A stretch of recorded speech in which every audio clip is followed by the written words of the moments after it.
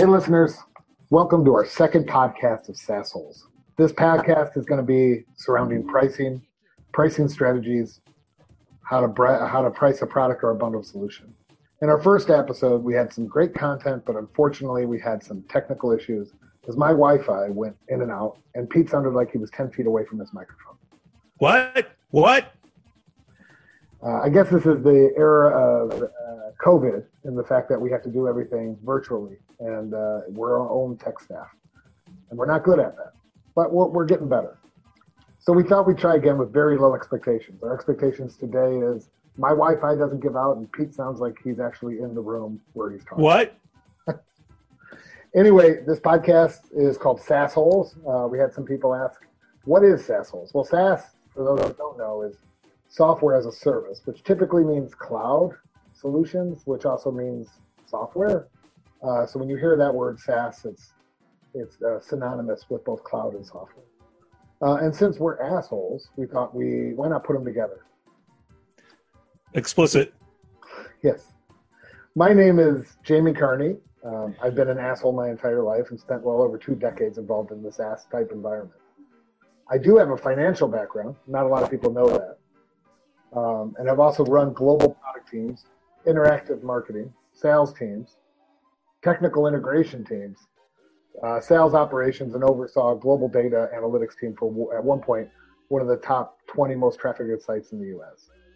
I've launched a few side business and sit on some small business boards and do a lot of consulting.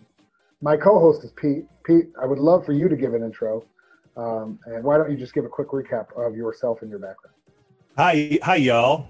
20 plus years of making mistakes in sales and leadership, mainly on the internet.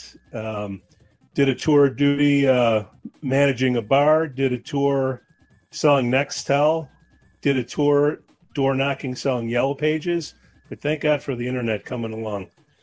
I'm pretty good at starting from scratch, from zero, and building up teams, divisions, business units, and been kind of fortunate to see the transformation of sales over the years from a transactional model to a subscription model, and I can't wait to get into the weeds with y'all.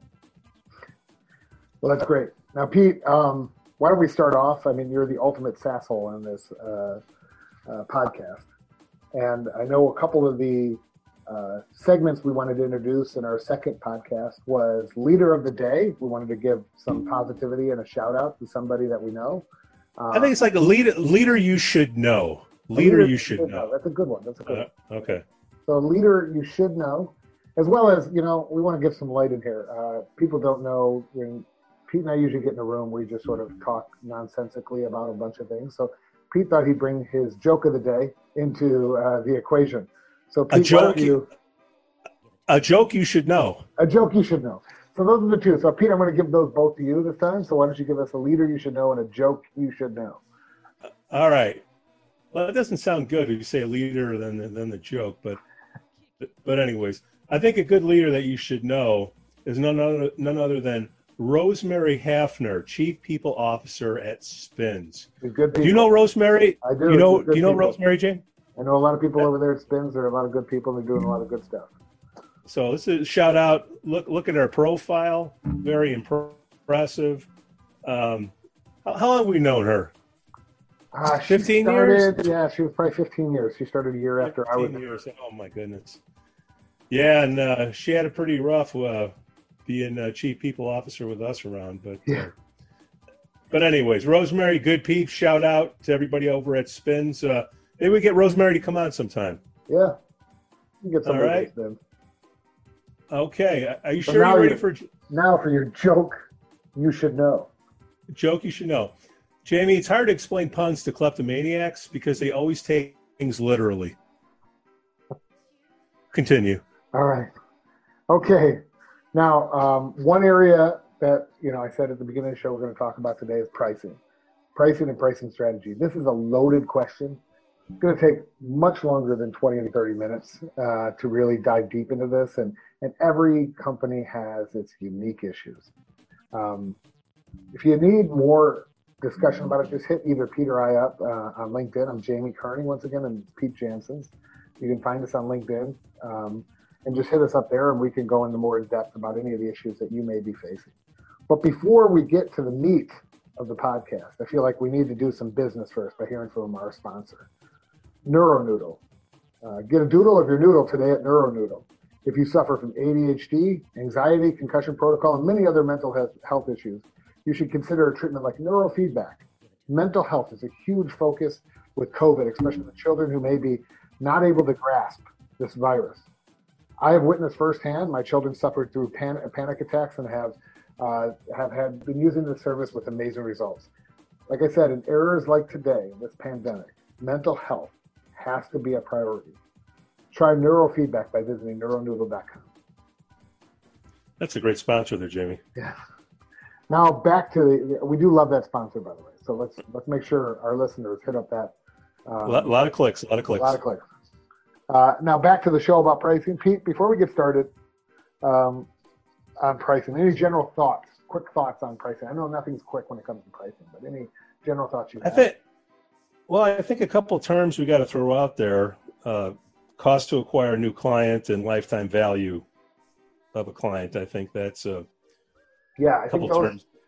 Those are very important in terms of a cost pricing model, a cost plus pricing model, which is typically what your baseline should be on how much it costs to build the product, but not look at how much it costs to build the product historically. How much does it cost to incrementally add a new person or a new client to this? And how much does it, and that includes the acquisition cost of and then the lifetime value. How much cost is going to go into maintaining that relationship, and how long do they stay around? So if it's like a subscription pricing. Right. And then don't forget churn.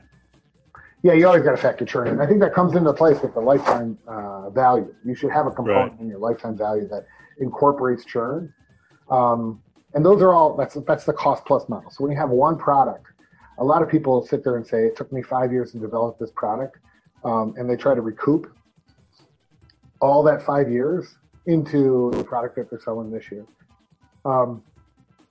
That's more of a sunk cost pricing model. What's done in the past is done in the past. It's really, what does the market allow you to do? And then how much does it cost to add 1, 2, 10, 100? When do you start getting economies of scale?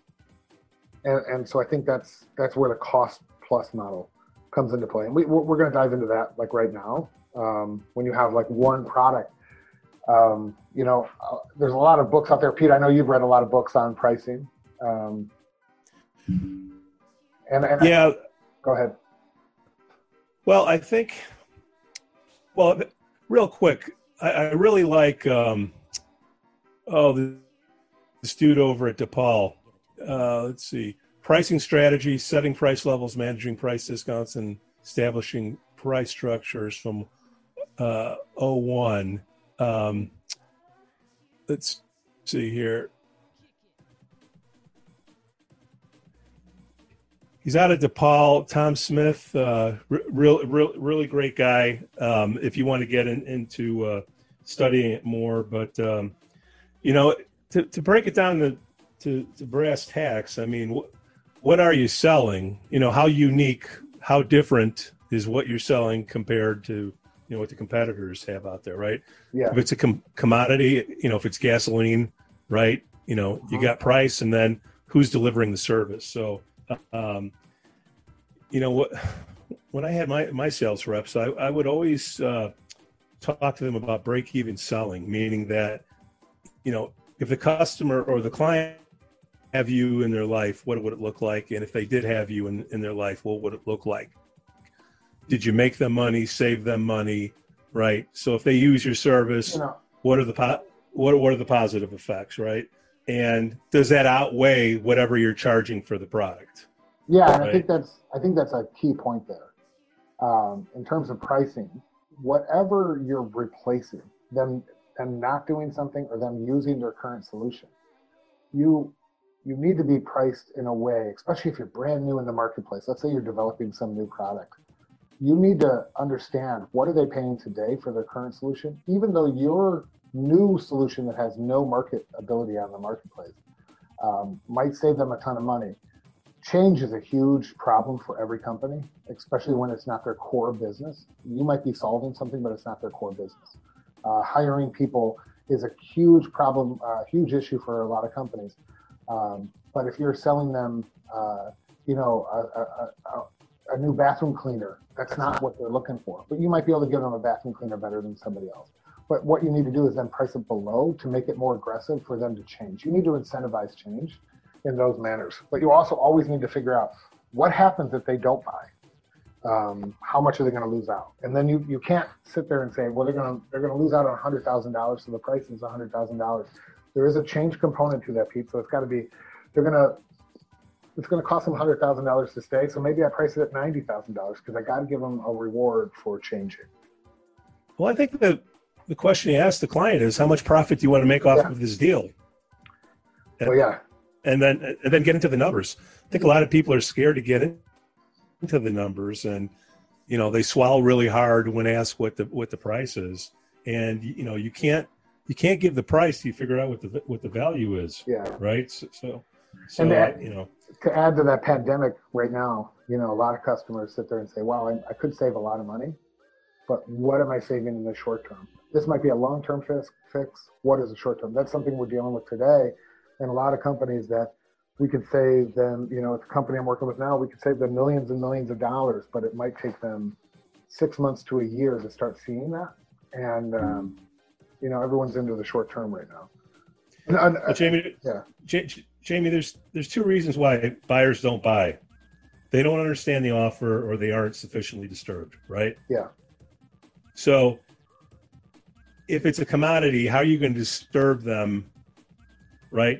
You have to make it unique to disturb them, to show them what life would be without you, right? Mm-hmm. And then another thing is, the ability to pay versus the willingness to pay. Those are two separate issues. Yeah. Yeah, so, I like that a lot. So getting back to price, it really starts with you really have to understand the person's business to make a proposition that'll show that they'll be better off, right? Yeah. And if you're going to sell on price, then everybody's going to sell on price. Then eventually everything's free. And you can't run a business on free. Not yes and no. If you have a bundled solution, you could go into one market that's a commoditized market as a loss leader and just sell that, knowing that you have the other portion of the bundle that's more expensive and high profit. So you might go into that the loss leader type of mentality. I'm going to basically give this away because I can make up the returns on the other stuff that they're going to do with me after I get that relationship. Well, getting back to what I just said on, reasons why they don't buy, they don't understand the offer. Think what happens with a lot of companies is they start with one product, then they have a new feature and they add it on and they bolt it on and they charge something extra for it. Yeah. Then they get another feature and they bolt it on and they bolt it on. So instead of selling the entire experience, you're selling a Frankenstein. Yeah. Yeah. Right. And the clients get confused, and you know what?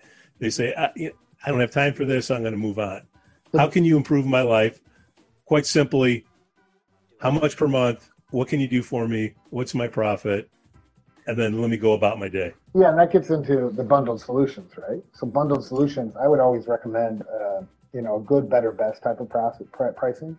But the biggest thing, I think the key that you hit there, Pete, was features are bolted on. And that's what happens in today's economy. Either you build something organically and you bolt it on to your current product set, or you buy a company that has a feature and you bolt that onto a product set. Now, bolt it, like you said, Frankenstein. I think that's a great analogy because companies don't spend a lot of time trying to integrate these so that they seem as one seamless product. Instead, they try to go for the quick hit, bolt it on, and then sell that bundled solution when it really isn't bundled. It's more of, I'm selling you two solutions and under one brand name and one login maybe, but the solution is not bundled. And I think that comes into play a lot for the good, better, best strategy.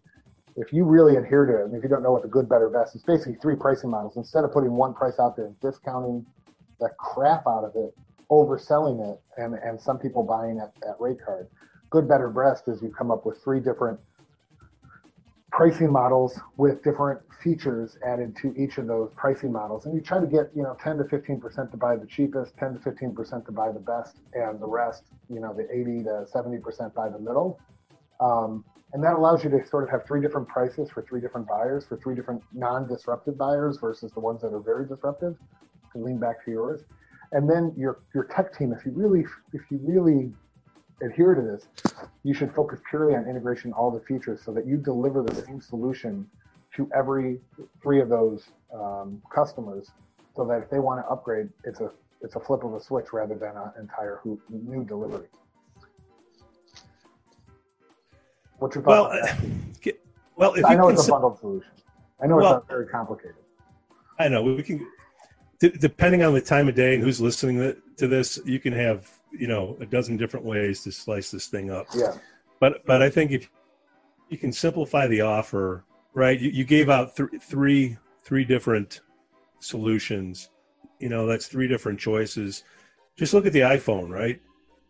I'm going to charge you $50 to be able to surf the web. I'm going to charge you $75 to use the music and so forth, right? Versus having the one price for it all.